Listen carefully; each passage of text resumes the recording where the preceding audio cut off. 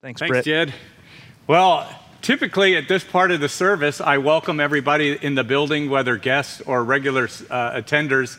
And then if I can remember, I'll say hello to our online viewers. Well, that has totally changed. So welcome online viewers. Your top priority today. I think we have 5 people in the building this morning just so that we can pull this service off. So tell us what you're doing right now. Where are you? Who are you with? Are you drinking coffee? Are you in your jammies? We just want to know. Put those up on our comments right now. And before I get started, I just want to encourage you to follow me on Facebook or follow our Facebook page at Sunridge, because every Monday I'm going to be posting Message Monday. I'm going to be recapping our message and then posting a few questions where we can interact a little bit on Facebook. On Wednesdays, I'm calling that Worship Wednesday. And I'm going to post a song that's helping me get through Hump Day, and maybe you can tell me some of yours. And then every Friday is Friday Pray Day, and I'm going to be putting up a prayer either from Scripture or a personal prayer that I write. It's just ways that we can remind ourselves that we're the church, even though we're not together. So thanks a lot. Hey, as I get started here, I want to ask you, have you thought recently about the difference between interruption and disruption? You know, an interruption is just a break, a simple break in continuity, but a disruption is a total dismantling and usually drastically alters the order of something. So a few examples, like an interruption is when you're talking on the phone with a friend and your child asks you a question. But if that child throws a full-blown tantrum, headbanger on the tile, that's a disruption, and it will require you to hang up the phone, right? If the World Series gets rained out a game, that's an interruption. But if an earthquake happens and the series is canceled, that's a disruption. If your babysitter cancels on you, that's an interruption. But if a virus cancels school, that's a disruption, right? And it's an interruption if you close one of the hallways in your church while you're renovating, but it's a disruption when you close the doors for 8 weeks because of COVID-19. This is a disruption. It's an upheaval. In fact, that idea has really been rolling around in my brain as I've thought about this. This is a lot like an earthquake. It's shattering. We're still counting the losses and determining damage. And the topography is changing due to aftershocks constantly. This is changing things. And this is our new normal. And it seems like it's our turn. It's our turn to be not interrupted, but disrupted. And you know, in this country, we're not used to that. We, for the most part, when you compare us to many places in the world, we escape disruptions like this. This is the good old USA, and I love this country, and I love the people here. But the fact of the matter is we've been blessed in ways that has enabled us in the past to avoid disruptions. And we don't like it. Can we all just agree that we don't like disruption? In fact, from where you are right now, say that out loud. I don't like this. Type it in on your comments right now. Type, I don't like this. Because we don't like disruption. I've really enjoyed how many of you are finding your sense of humor in this, and I pulled a few memes off from online. I love this one. Homeschooling is going well. 2 students suspended for fighting, and 1 teacher fired for drinking on the job. How about this one? I can't decide where to spend spring break, the living room or the family room. And then this one is a personal favorite of mine. If you can remember elementary school when you took a potato and you stuck toothpicks in it and it grew roots, somehow this toilet paper core is going to grow roots and we're going to be able to grow more toilet paper. In fact, did you ever think how different the world is going to be just in the way we think about toilet paper? We're never going to think about toilet paper the same after this. This is a disruption. Now, maybe your feelings, if you're honest, are a lot stronger than just, I don't like this. I know that for some of us, this is more than inconvenient. It's more than boring. It's stressful. And it's keeping you up at night. Some of us are angry about our situation. And some of us are worried about getting the flu, and then others of us our worries are far beyond the flu. We're worried about if we're going to be able to pay our bills in a month from now and what our future looks like. Do you realize that almost everyone that you know from the Bible has a disruption story? Just think of any name in the Bible that pops out in your head, and they likely have a disruption story. I also want to point out that they have a story of recovery through God's faithfulness. See, the thing that disrupted their lives changed them so that God could do something that he could not do without the disruption. Think about Moses. He goes from the cushy palace of Pharaoh to sitting beside a well in a desert. Think about Joseph, who goes from favored son to a pit in slavery.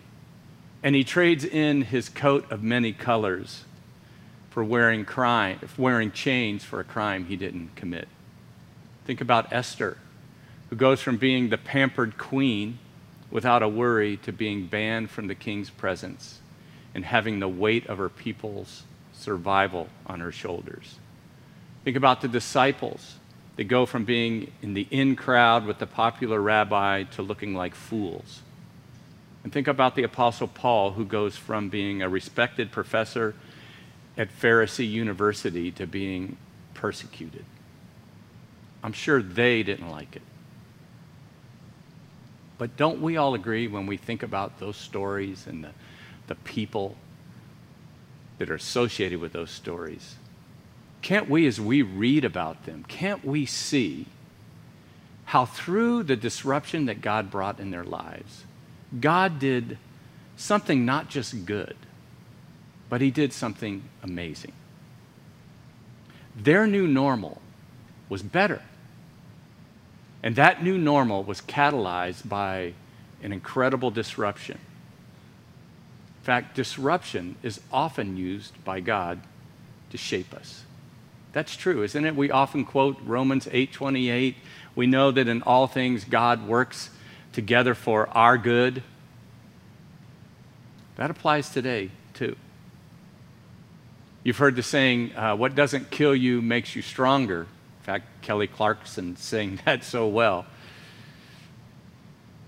So what do we do with this disruption in our lives since it's our turn?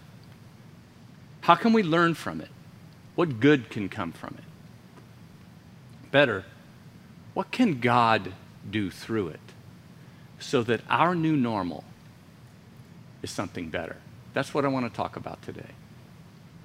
How we can take the disruption that is in our world today and we can create a better new normal for us, for our families, for our churches, for the people that we love. Now, to start talking about that, I have a word that probably isn't part of your regular vocabulary today. It's lament. Now, I didn't say Lamont like in Sanford and Son. The word is lament. When is the last time that you said lament in a sentence? If you've used it recently, put those comments in right now. Let us know. How did you use lament recently? Lament, defined as a passionate expression of grief or sorrow, can be caused by illness or loss or regret. It can be emotional, it can be spiritual, it can be physical. The way, really the first thing I think that we have to do, if we want our new normal to be better because of a disruption, is we have to lament the loss of disruption. Lament the loss of disruption. Now, by that I don't mean we lament that disruption is gone. I think I could have worded this better. But what I'm saying is we're not meant to go from disruption and the pain that causes to pure happiness and butterflies. And often we try to flip our tragedy or our loss too quickly. And lament, it's part of our human experience as image bearers of God. God made us with emotions. God has emotions. And when our lives are disrupted, it elicits all kinds of emotions and feelings from us. I think about the Israelites when they were conquered by Babylon around 600 BC. And the Bible describes their feelings and emotions as being lament. They went from God's chosen to being refugees. They're in exile because of sin, in their case. And as a prophet, the voice of God to the people of God at that time, Jeremiah uses the word lament. He writes about how sad it is. In fact, one of the books that he wrote is called Lamentations. And he writes that it felt during that time as if God had turned his back on them. In Jeremiah 4:8, Jeremiah says, "Put on sackcloth, lament and wail, for the fierce anger of the Lord has not turned away from us." And it must have felt like they were experiencing the coronavirus.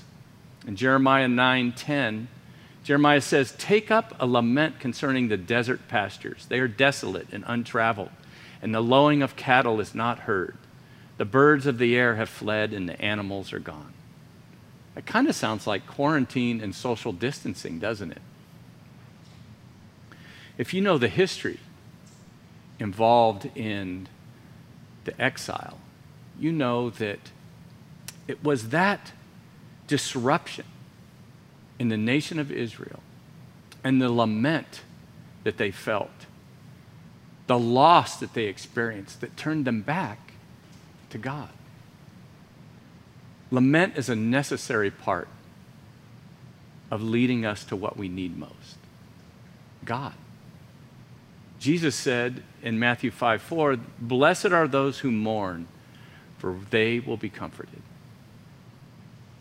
I wonder if most of us who truly need God's comfort never fully experience the comfort that God has for us because we never stop and lament or mourn the losses. Some of you right now are saying, "Wow, Britt, this is really helping me." But I want us to stop and just acknowledge that there's loss in this pandemic. Obviously, there's loss of health, and families are losing loved ones. There's loss in the stock market. Many of you have canceled your vacations and plans. If anyone in your family has had a graduation planned, if anyone was a senior in high school or college, you know that that's pretty much gone. My son-in-law, one of my son-in-laws, was due to graduate with his master's degree from the University of Miami. Go you. And we had planned as a family to go down and watch him walk. We were so proud of him, and that's all called off right now.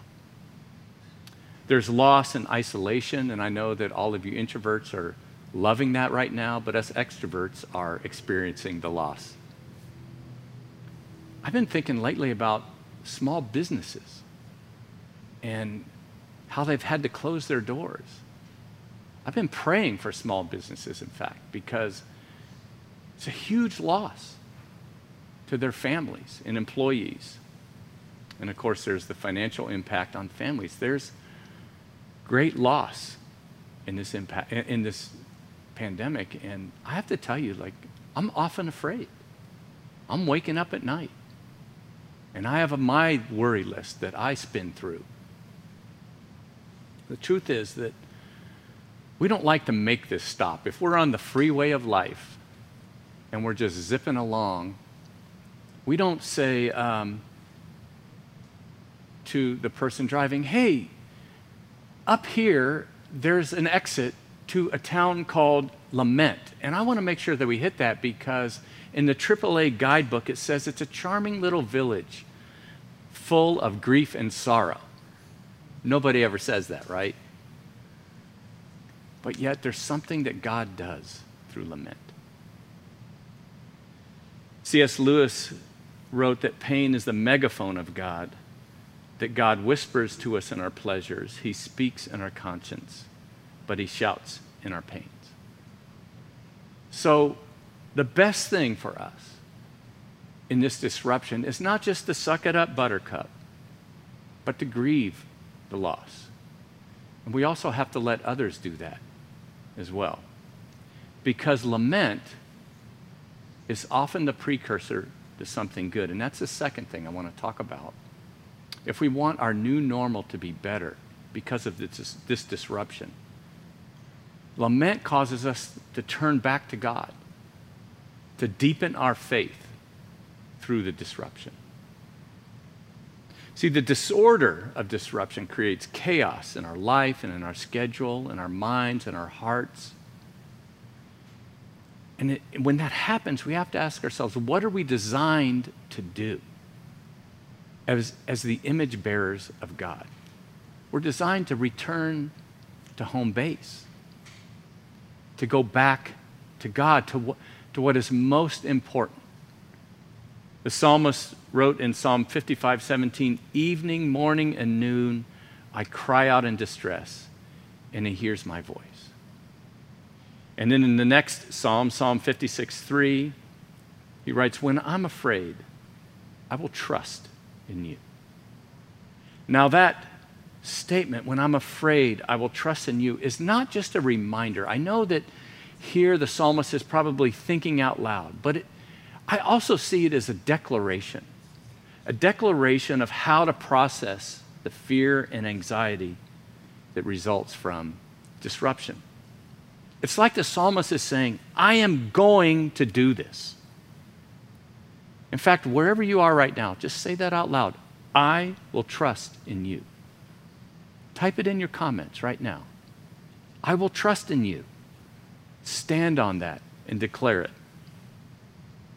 You know, let's be honest that some of us, in a great economy, with our health,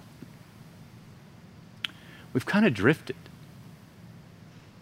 And maybe you're listening today and you haven't been in church in a long time. Maybe if you're honest, you would say, I've taken the goodness of God and I've taken God for granted in my life. But you know, a disruption gets our attention, doesn't it? A disruption tends to turn us back toward God. And sometimes a disruption can even help us to see our need to repent, to turn around, and to change our lives.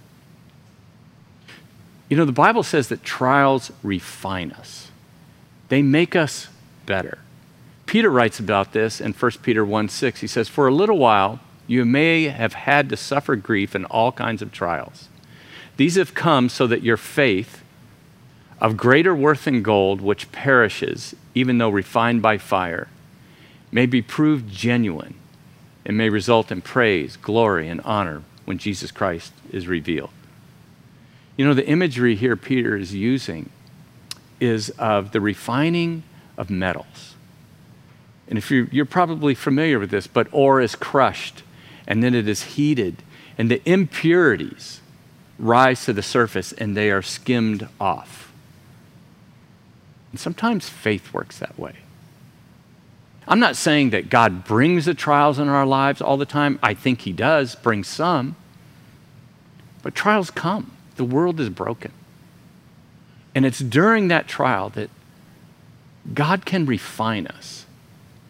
And he brings things to the surface that we need to skim off. So it's not just in the time of disruption that we need God's comfort or we need his assurance, but we also need what only God can do in that disruption. And he can only do it through the disruption because we drift. And he gets our attention. And it's through that trial that God often refines our faith and makes us a little bit more like Jesus. You Richard Rohr has written on something that he calls the liminal space. You should Google that later. But liminal space is transitional space. It means to occupy a position that's between boundaries or between thresholds. The picture I have in my mind is the pilgrims who migrated to this continent. And they left England, but before they arrived in the New World, they were just in between. 102 souls spent 66 days at sea, and they were not in Plymouth, and they were not in America yet. They were in between. We are in that space right now. And Richard Rohr writes about this, that we often want to speed this time up. We want to get through it, get to the other side, get to our new world, to our new thing. But he says that we shouldn't hurry this process, that we shouldn't just try to get on to the next thing, because remaining in this space as long as possible grows us. This is where we grow, in the liminal space. We don't grow in success or in the spotlight. We grow through failure, right? We grow in the dark times, and we grow through trials. I imagine that some of you have been thinking about this week. It's like, what can you see that God is already doing through this disruption? What is he doing in you? What is he causing you to think about? I follow someone from our church. Her name's Julia Rogoff. I often tease her that she's a pastor to more people than I am. She has about 4,000 followers on her Facebook group called Go Bananas. It's a site or a Facebook page for families who have children with special needs. And she shepherds these families through Facebook. And I was watching a little live thing that she did the other day, and she was talking about how she had been forcing herself to think about what are the good things. She's been intentional. What are the good things that are coming because of this in her life? And she talked about her daughter, who she said, she has been so happy just to be home and to be with her, that she's thriving right now, and she's learning things that she wasn't learning before, and she's loving being home. She also talked about how she's talking to her family more, where her daughter would go to school, but even in that space, she said previously that she would just text her family because she was so busy. And now, even though that her daughter's home 24/7, she says she's taking time to actually talk to her family and hear their voice. She also said that she's finding herself making intricate designs as she vacuums the carpet. So there are all kinds of good things that can come from this. Disruptions will always be something that God can use to turn us back toward him. And I don't know who's watching. I get no feedback other than the 4 people that are in this room with me right now, but I imagine a lot of you are regular Sunridge people. And then some of you are you're kind of exploring faith, and maybe somebody sent you this link. Some of you used to go to Sunridge, or it's been a long time since you've gone to Sunridge or any other church, and you're like, this whole thing is kind of made you start to think about God again.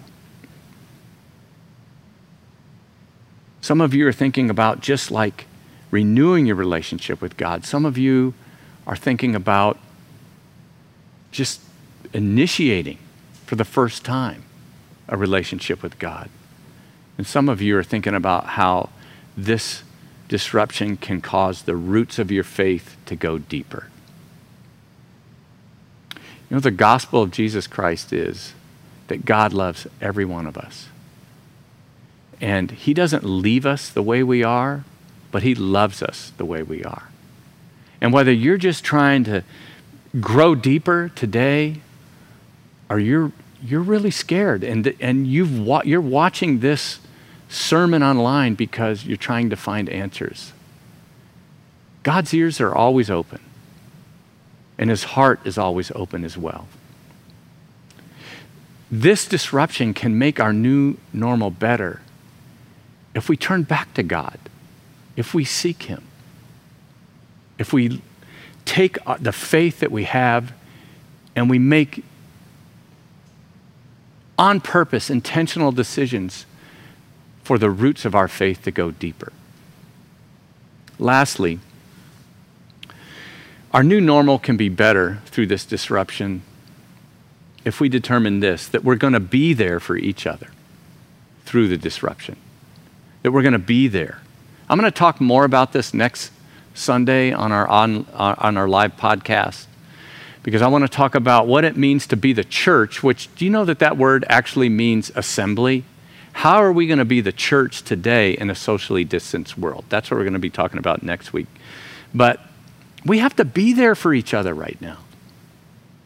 And it's really easy during a disaster or a pandemic, or when we're socially distancing from one another, to lose track of one another and for people to fall through the cracks. I know somebody that hasn't been in church in a long time, and they said about the church in general that we talk a good game. We talk a lot about being there for each other, but often we're not. I think about in Luke 15 where Jesus told a story about lost things. There's a lost sheep and a lost coin and a lost son. And the sheep wanders away out of ignorance. That's how sheep end up getting lost. The lost son, the prodigal, is lost intentionally. He rebels against God. But the coin, to me, the coin is lost. It could only be lost through carelessness. And for me, that represents the people that fall through the cracks in a time like this. We have to be there for each other. Now, I know I've talked in the past about, in fact, the recent past of, churches can have like an unhealthy dependency on a pastor or a pastoral staff, or even on their church.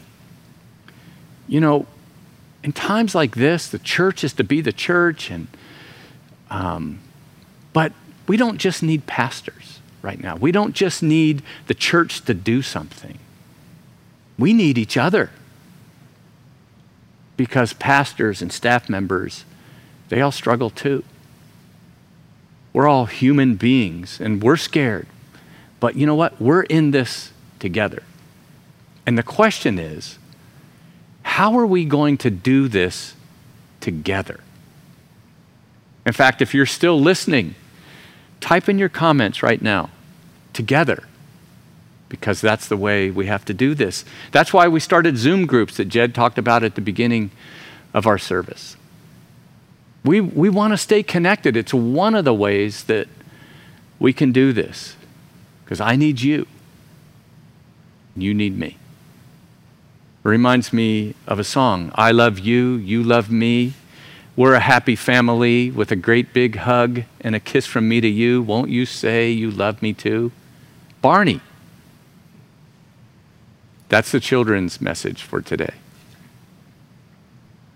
I think it's important for us to talk about how we need to be here for each other, because disruptions can turn us inward. They can make us selfish. Human beings are prone to push the weak out of the boat. Didn't we all read Lord of the Flies in junior high school?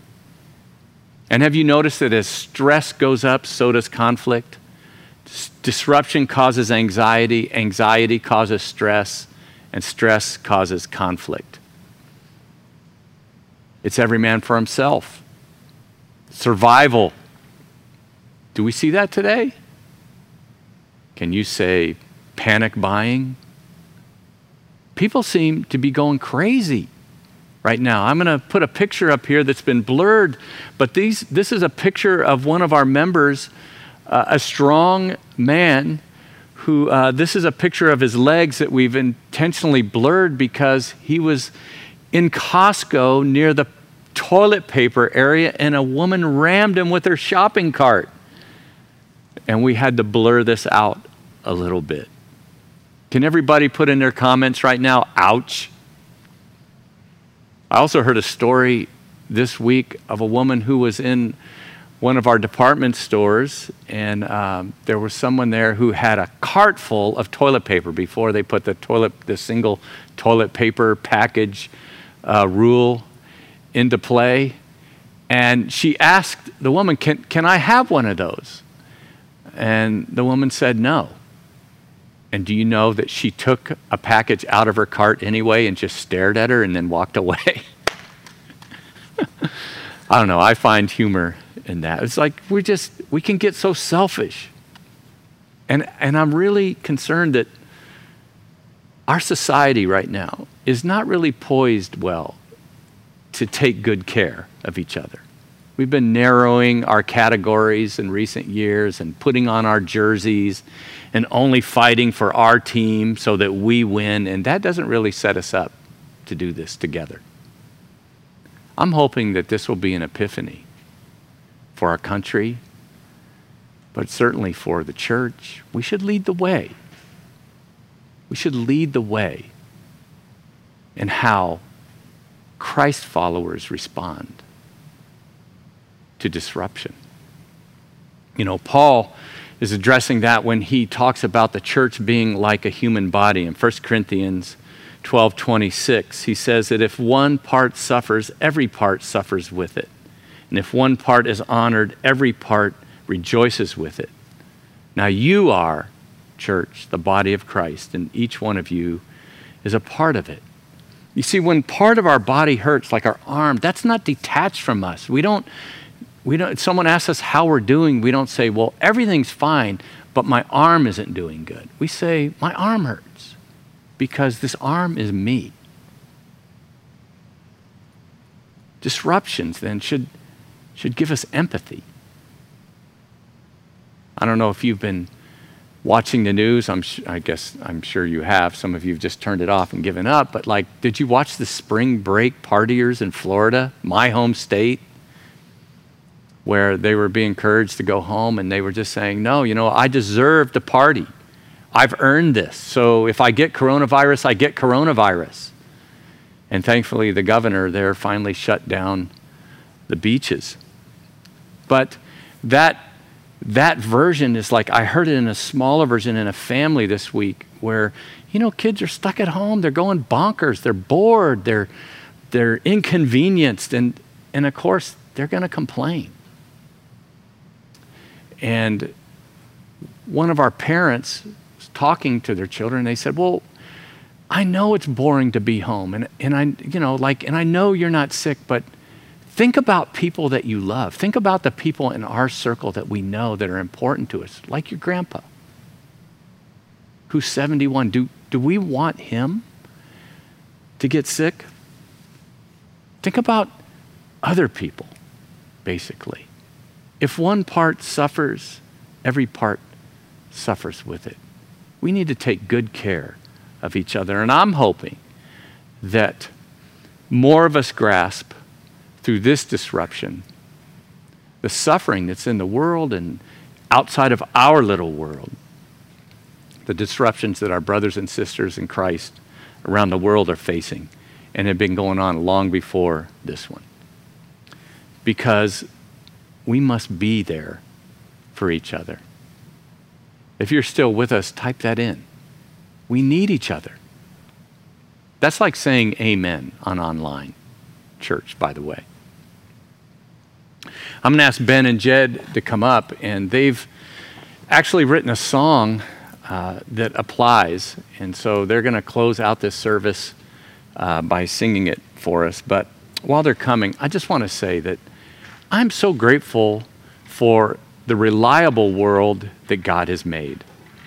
There's gravity, so water's always going to flow downhill. And the sun comes up and the sun goes down every day. And there are seasons, so that in the fall, leaves fall, and in the spring, leave spring anew. But there are also disruptions, and we're in the middle of one. It's our turn. The question is, what are we going to do with it, Sunridge? What are we going to do with it? Are we going to be able to look at it and acknowledge the pain that's there and allow that, whatever struggle we're experiencing, whatever anxiety, to take us back to God? And are we going to be there for each other? That's the question. Let's pray.